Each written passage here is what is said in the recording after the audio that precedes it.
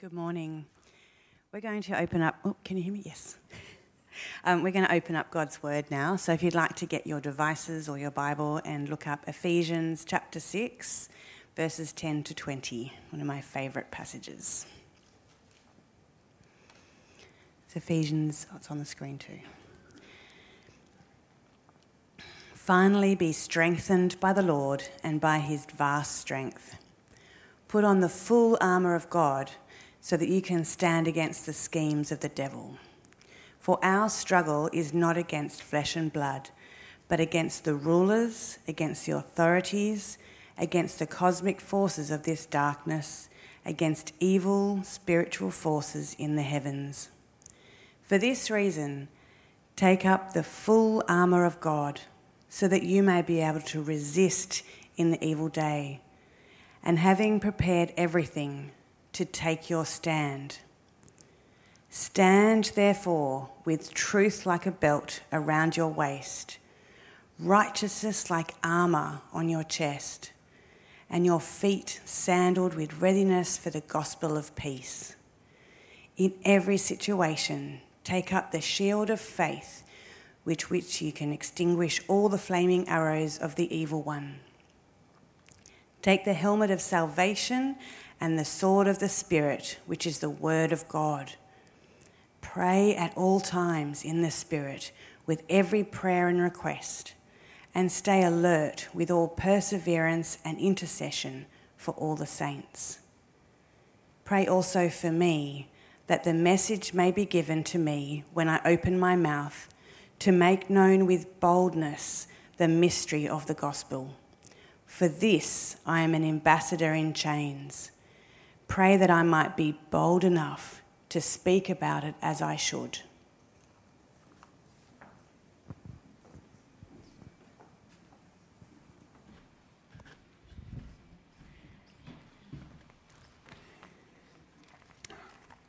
Let's pray. Our Father, we pray this morning that you would give us soft hearts, willing to hear your word, be challenged by your word, and respond to your word. We thank you for the insight you provide to us. And Father, we pray that we might be equipped as we continue to endure the battle in which we're in. Amen. Well, folks, today I want to preach from Ephesians chapter 6, and I want to open your eyes and my eyes to the reality of what is happening in the world and happening in your hearts. Let me begin like this. If you've ever been to Hawaii, has anyone here ever been to Hawaii? Not in the last 12 months, but a couple of people sitting on this side. Larissa, come on this side of the room. That's where they are. No, it's okay. You might recognise this as a picture of Pearl Harbor today. Today it is peaceful, it is calm, it is safe. But on 8 a.m. Sunday, 7th of December 1941, the Japanese began a surprise attack at Pearl Harbor. People at Pearl Harbor at that time were sitting down to breakfast. They were preparing to go to church. They were living, they thought, in peace. And all of a sudden, the peaceful kind of picture that we see up on the screen was transformed in an instant to be like this. Half of the American fleet was at Pearl Harbor and destroyed. They were sitting ducks as the Japanese managed to achieve maximum strategic surprise. The United States didn't even know that they were at war.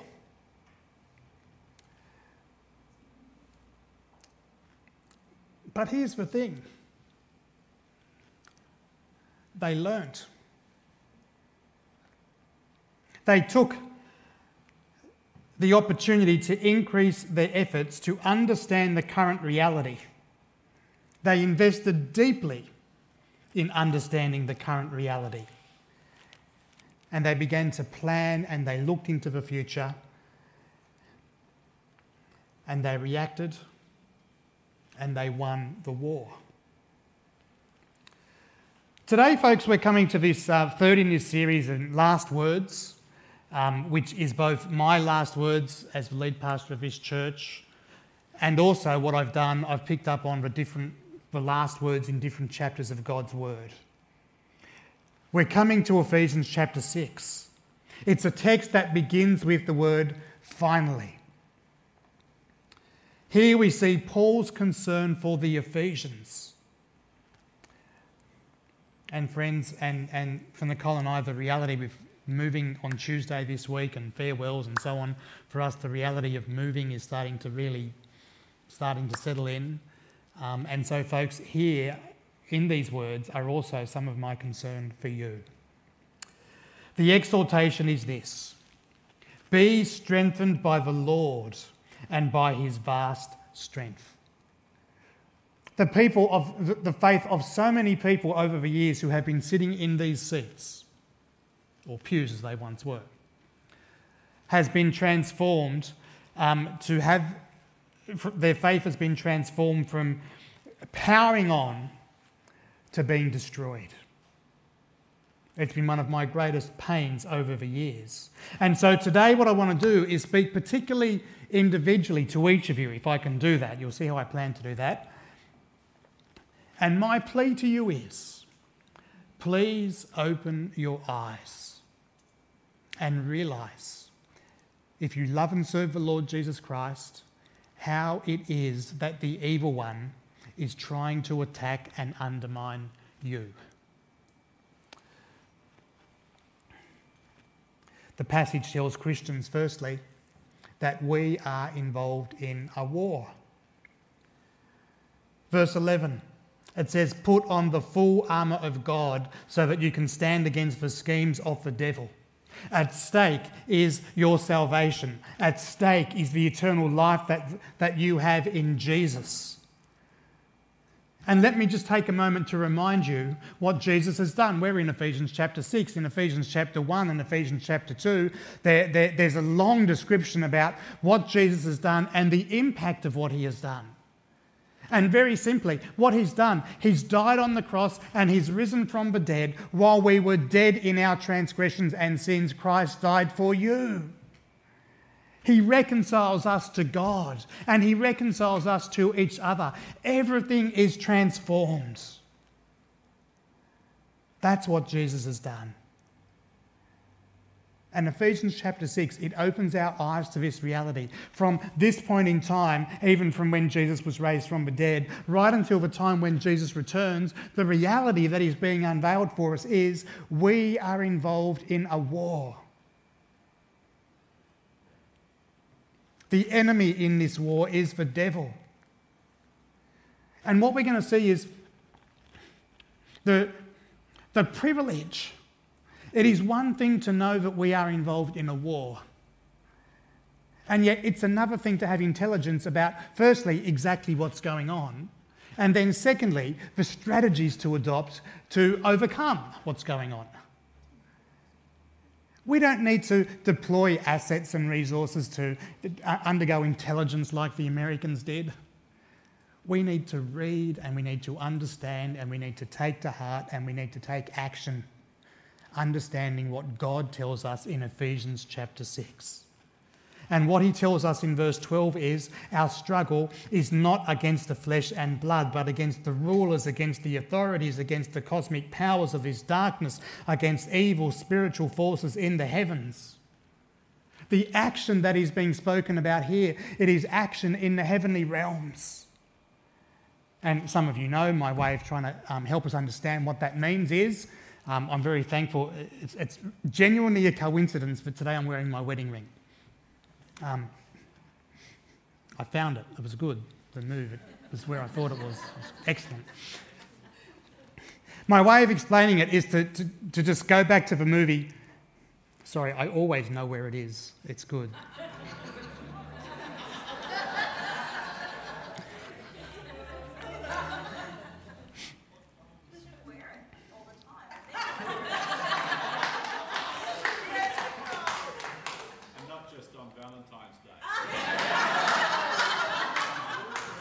I thought I'm giving the sermon today. Okay. Lord of the Rings. Many of you have seen the movie, many of you have read the books, and in that movie it's built around, well, many things, but one of the themes is there's a ring. And when that ring is put on, you see the events that are happening before you in a different way. When that ring is put on, you see what's happening in the spiritual world. Very much grounded in the events in this world, and yet you see the impact of what's happening. And as you see the impact of what's happening, you become aware of what's happening at that same time. And so it changes, therefore, what you do in this world, as you realise that what's happening has a significance that goes beyond the flesh and blood that you see. You see that there are even more powerful forces at work. Which is true? Both. Things that are happening in this world, that is completely true, that is completely right, and also what is happening in the spiritual realm is entirely true as well. The one who has brought us with the blood of his one and only Son, he tells us that in this spiritual world there is a battle that's going on. And the battle that's going on, it is for your heart, and it is for your soul, and it is for your salvation. It's for your confidence in the Lord Jesus Christ. And he tells us in verse 13 what to do. For this reason, take up the full armour of God, so that you may be able to resist in the evil day, and having prepared everything, to take your stand. And right here, I think it's absolutely fascinating. I glossed over it at first, but I came back to it, and I realised the end point is not that we fight the war. When we think about war, we often think about having victory and defeating enemies. For us in this war, in this spiritual war, that's not the end point. The end point is that we still stand. And so I went searching for images, as I often do, and firstly I found this one. And this one, I liked it in many ways. In fact, I liked it, that's why I picked it, right? But then I thought more about what's happening here, and I thought to myself, right, this image, someone who's declaring victory. I thought, actually, no, Ephesians 6, that's not the kind of victory that it has in mind. A better image, I've then went searching again, is the next one coming up. In this image, yes, the movie 1917, in this image, you see a soldier who is exhausted, who is tired out, who is weary, who is on the front lines of the battle. And the image you have is, he's just glad to be alive. Friends, that is a better image for what Ephesians 6 is trying to teach us. The opportunity that we have is to remain standing when all of the battles are over. That is our victory. The day of evil, it's a metaphor for a battle. Over our lifetime, over each of our lifetimes, I suspect we're going to have several battles. A battle, it might last for a few moments, it might last for a day, it might last for a year. For some of you, I look around and I think you've been involved in a battle for several years. Sometimes I look around this room, I think you're involved in a battle. I've probably never talked to you about it. But I know it's happening. I thought to myself, if I can speak in generic ways, as I look around our church and our society, what are some of the areas in which I see these battles taking place? I've got three. The first one is one that I suspect is, well, kind of more obvious, but I'm going to qualify it in a moment, and it is materialism. The way to think about this as I talk about these three, it's this. It's the question I've tried to probe with over the years. And the question I try to probe with to get our hearts and our minds thinking about this question is something like, if you were the evil one and you were trying to attack yourself, where would you attack? It's a way of trying to get you to think about where might be the chink in your armour. We all have chinks in our armour when it comes to our faith in the Lord Jesus Christ. They're different for different people. Now, the generic categories, I just want to get us thinking about, and that's why I prayed that God will give you soft hearts today as I talk about this. The first one is materialism. It's the pursuit of material things. From materialism arises, and the Bible talks about some of these, and I've added some of these, from materialism arises jealousy, greed, careerism, discontentment, and it feeds a whole range of other things.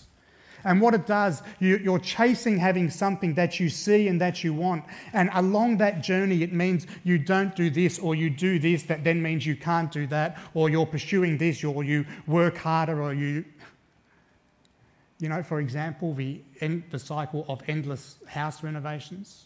I'm not talking about the one-off kind of house renovations. I'm talking about the endless cycle that some people in our society get caught up with. It means you adopt working so much that means you can't do X, Y, and Z. You can't nurture your Christian life in certain ways. You're not as regular to a growth group, and the list goes on.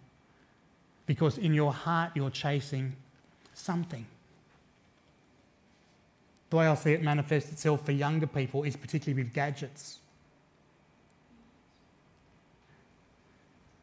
And many of you have that reaction, right? You look at the latest phone someone has and you know how much they're paying for that phone, and you look at the choices people make with their money that mean they do X but not Y.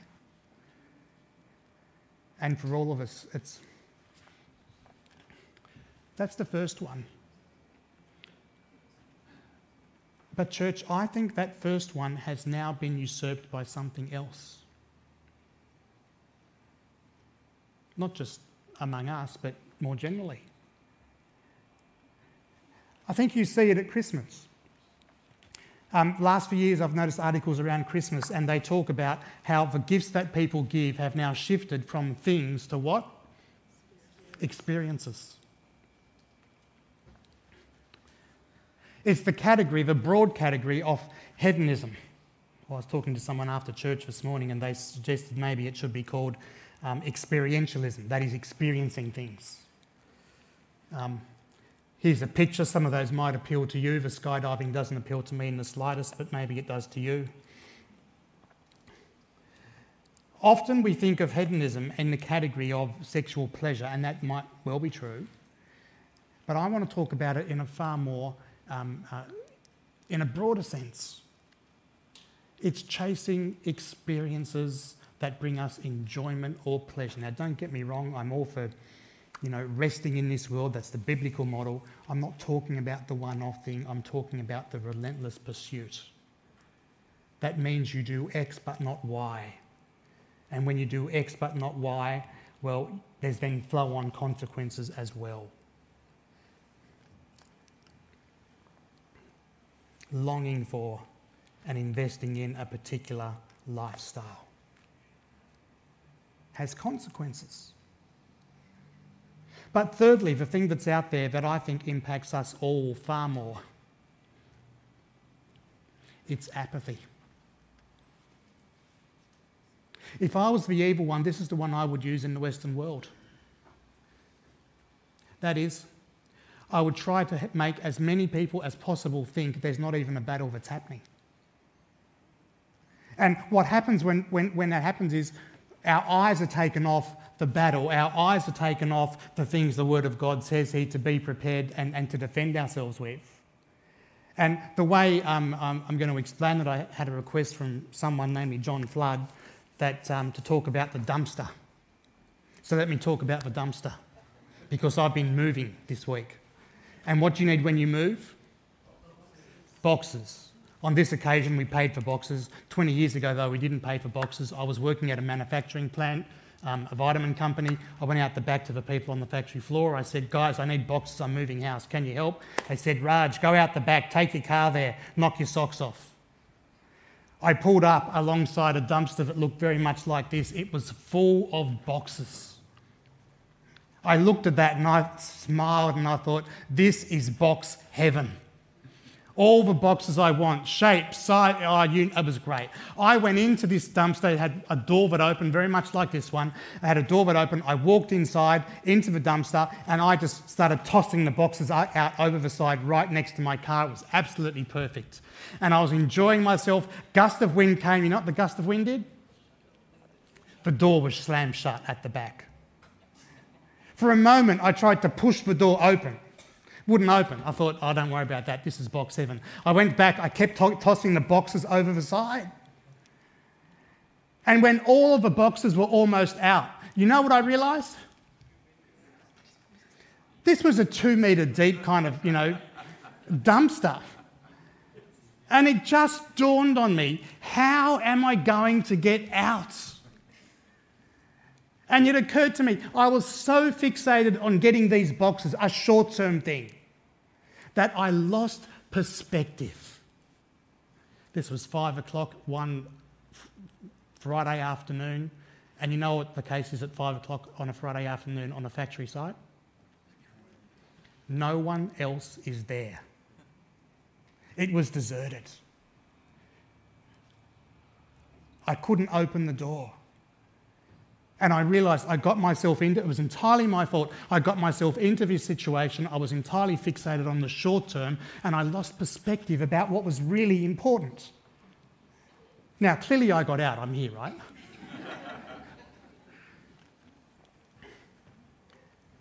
Do you see my point? Now, if I was the evil one and I was trying to dislodge you from having your faith in the Lord Jesus Christ, the source of your salvation, what I would do, I would try to find where is the chink in your armour? Where is the chink in your armour? And so I'd think about Kristen. And I'd think about where is she susceptible to, and I'd experiment. I had the opportunity, right? I'd fire some harmless arrows, and I'd see, well, where is it that where's there an opening? Then over time, I'd try to fire some more specific ones and just see what's the reaction that's going to dislodge the place of the Word of God from her life, separate her a bit from Christian community. Then I'll just refine them a bit more. We all have them. That's what I would do. Folks, having the full armour of God, it means we can take our stand against the devil's schemes. It's interesting here, Ephesians 6, most of the armour that's talked about here, it's defensive armour.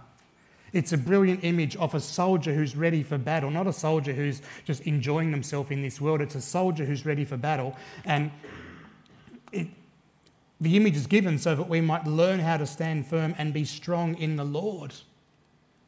And we read these verses, it talks about, they're going to come up on the screen now, these different things that it talks about. If you know the truth of God in the Lord Jesus Christ, you speak truthfully. By putting on God's righteousness, we are committed to displaying righteousness ourselves. If we have embraced the gospel of peace, that gives us strength to stand firm. Having faith in the Lord Jesus is how God's mighty power is appropriated to us. The more we understand our salvation, and the more we live in the light of our salvation, and it then forms part of the armour that defends us from the attacks that come. It talks about defensive things. It has this brilliant image of soldiers drenching their shields in water, which they would do from time to time, and then holding them up so that when the flaming arrows came and crashed into the wet shield, they would be extinguished. I just think it's a brilliant image of soaking ourselves in these very things: truth, righteousness, gospel of peace, shield of faith, and so on, so that we're ready for what may come our way. The last implement, I find this fascinating, the last implement, and the only one that is an offensive weapon, is a sword. Now, in the text, someone tell me, what is described as a sword? The Word of God. The only thing that's talked about in the offensive category is the Word of God. And folks, I myself was convicted and challenged on this, because as I was looking at this, I realised too often I back down from speaking the Word of God.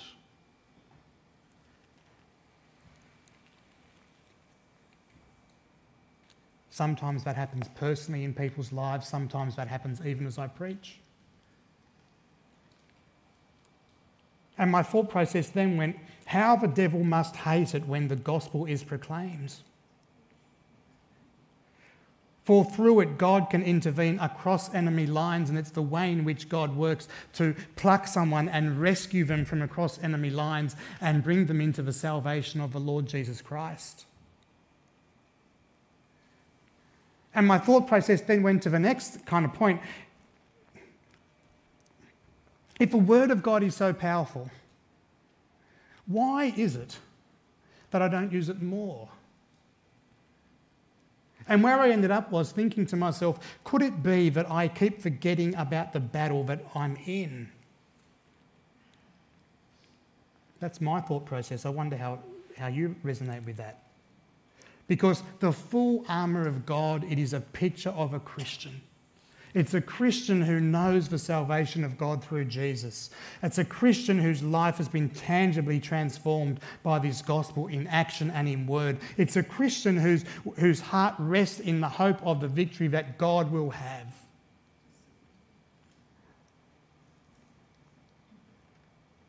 But the challenge isn't over. Verse 18, I think, increases the challenge stakes. Verse 18 says, pray at all times in the Spirit with every prayer and stay alert with all perseverance and intercession for all the saints. Isn't it fascinating? It's talking here about a spiritual battle and it has such a focus on prayer. I've highlighted certain words. All I've done on the screen is just, really paste in that verse, but highlight certain words. Words that push us toward prayer being something that should be so much part of the life of a Christian, both individually and corporately, as we help one another survive this battle and engage in this battle. And remember the end, stand firm at the end of the battle. Pray at all times in the Spirit, with every prayer and request, and stay alert with all perseverance and intercession for all the saints. It's so striking. And friends, I read this and I thought to myself, I feel like here is one of my failings over the last 14 years at this church. Not for want of trying. There was one corporate prayer meeting we had down here, and I remember 70 people turned up, and that week I was so excited that 70 people turned up. We had a fantastic time praying to God in exactly that way that was up on the screen a moment ago. And I remember talking to someone a few days later, and they said to me, I was talking about how wonderful it was. They said to me, Raj, it totally was wonderful that so many people came. But did you realise, I wonder if a lot of people came because you spoke about it so strongly on Sunday. I said, what do you mean? And they said, well, you didn't actually say this, but you spoke about it so passionately and so strongly about the importance of prayer in the Christian life. It was almost like, and you didn't say this, but it was almost like, it felt like, and you didn't say this. So what didn't I say? And they said, it was almost like if you didn't come, you weren't a Christian.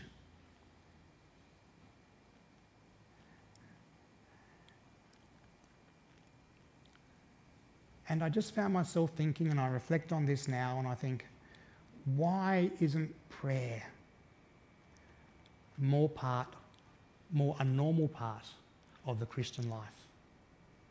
Why isn't a desire to be at prayer meetings without such prompting just part of what we do as a Christian community?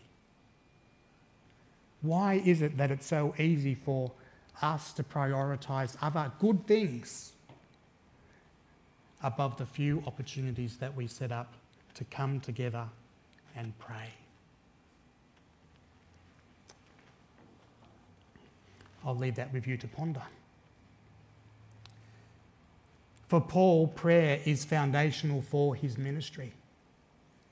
And for those among you who pray for me, can I thank you that you pray for me? Can I ask that you keep praying for me? And if you're wanting to know what you can do for the future of this church, can I suggest the best thing you can do, even now, is to pray for whoever the next lead pastor will be. At whatever point in time you know who they are. No one knows who they are at the moment. God knows. Then you can pray for them by name. It's so foundational for the Christian leader. Folks, there's defensive armour. There's offensive armour, which is the Word of God. There's prayer. All are made explicit when it comes to engaging in the battle. And friends, before I finish up today, I just can't help wonder if Ephesians 6 was being written today, if there's another aspect that's talked about elsewhere in the Bible that I think is lurking below here as well.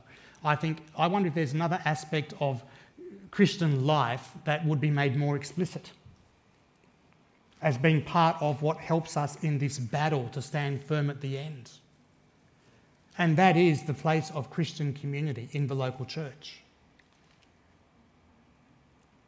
A friend of mine did some research and found that people think they are at church more often than they actually are, by 15%. He quantified it. It was a fascinating study.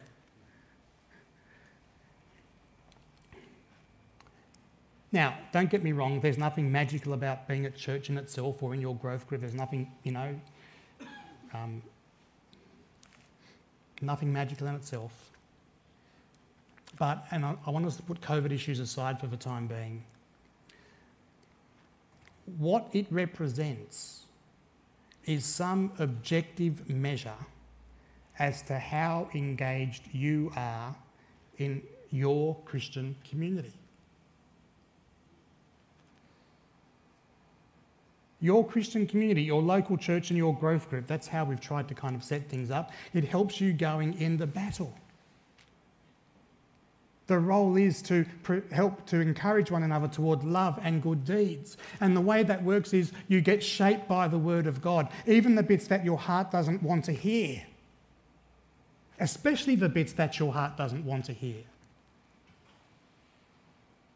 That's why God has put leaders in the church. To be faithful to the Word of God, to preach both the bits we love hearing, like the grace of God that forgives us, but also some of the harder bits, like living in this sinful world, in this messy world. But it's not just that, it also means that you guys encourage each other. It's part of a good gift that God has given Christians today to keep going in this battle. And I just want to encourage you guys, underlying or connected with all of this, it helps you be part of the body of Christ. It helps us at this church, is the way we formulate it is. It helps us work together to help ordinary people encounter the extraordinary God. It helps us know that we exist in this messy world together. It forces us to connect with people, both the people we get on well with, but also the people that, well, we might not gel with. That remind us of the grace of God where Jesus came into this world and gave his life for us, no matter who we are, so that we might be reconciled to him and to each other, as Ephesians 2 talks about. And so I want to encourage you. I look around this room, I think all of you are very much part of this church, at least on paper. How's that going? In your heart? The components the Lord has given us to engage in the battle, the defensive armour, the offensive armour, prayer, and the way I've tried to put it up on the screen, our local Christian community plays a huge part. Friends, let me sum up in this way. Remember that probing question I have from time to time? Where is the chink in your armour? If you were the evil one, and I put it like that because you know what happens in your heart, if you were the evil one and you were trying to bring yourself undone from clinging to the Lord Jesus and all that he's done for you, where would you attack? where would you start firing those harmless arrows at first? Sharpen them up over time. And either have one fatal blow, as happens from time to time, or just keep them coming over a period of time. In fact, the way I put it's not even quite right, is it? I said, where are the arrows floating around? That's not quite right. Because we're in a battle, and when you're in a battle, the evil one, he's looking for you. He sees someone's looking at you at the moment, Brad, so I'll just pick on you. He sees Brad over there, and he thinks to himself, it's strategic, it's deliberate, it's intentional. How am I going to unseat Brad from the Lord Jesus Christ?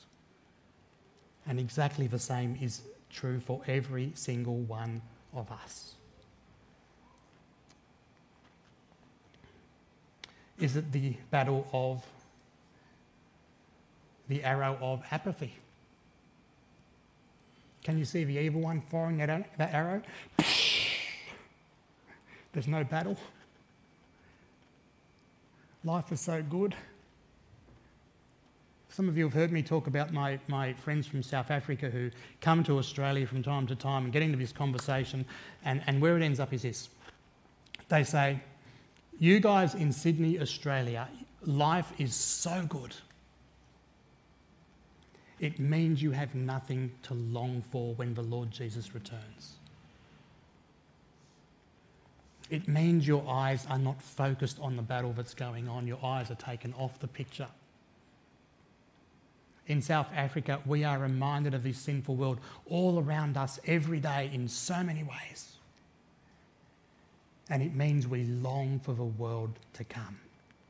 Is it a battle of apathy? Or is it one of the others?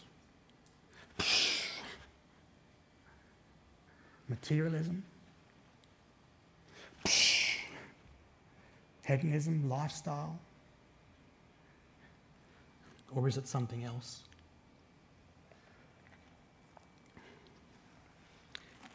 Where is the chink in your armour? Where would you attack yourself?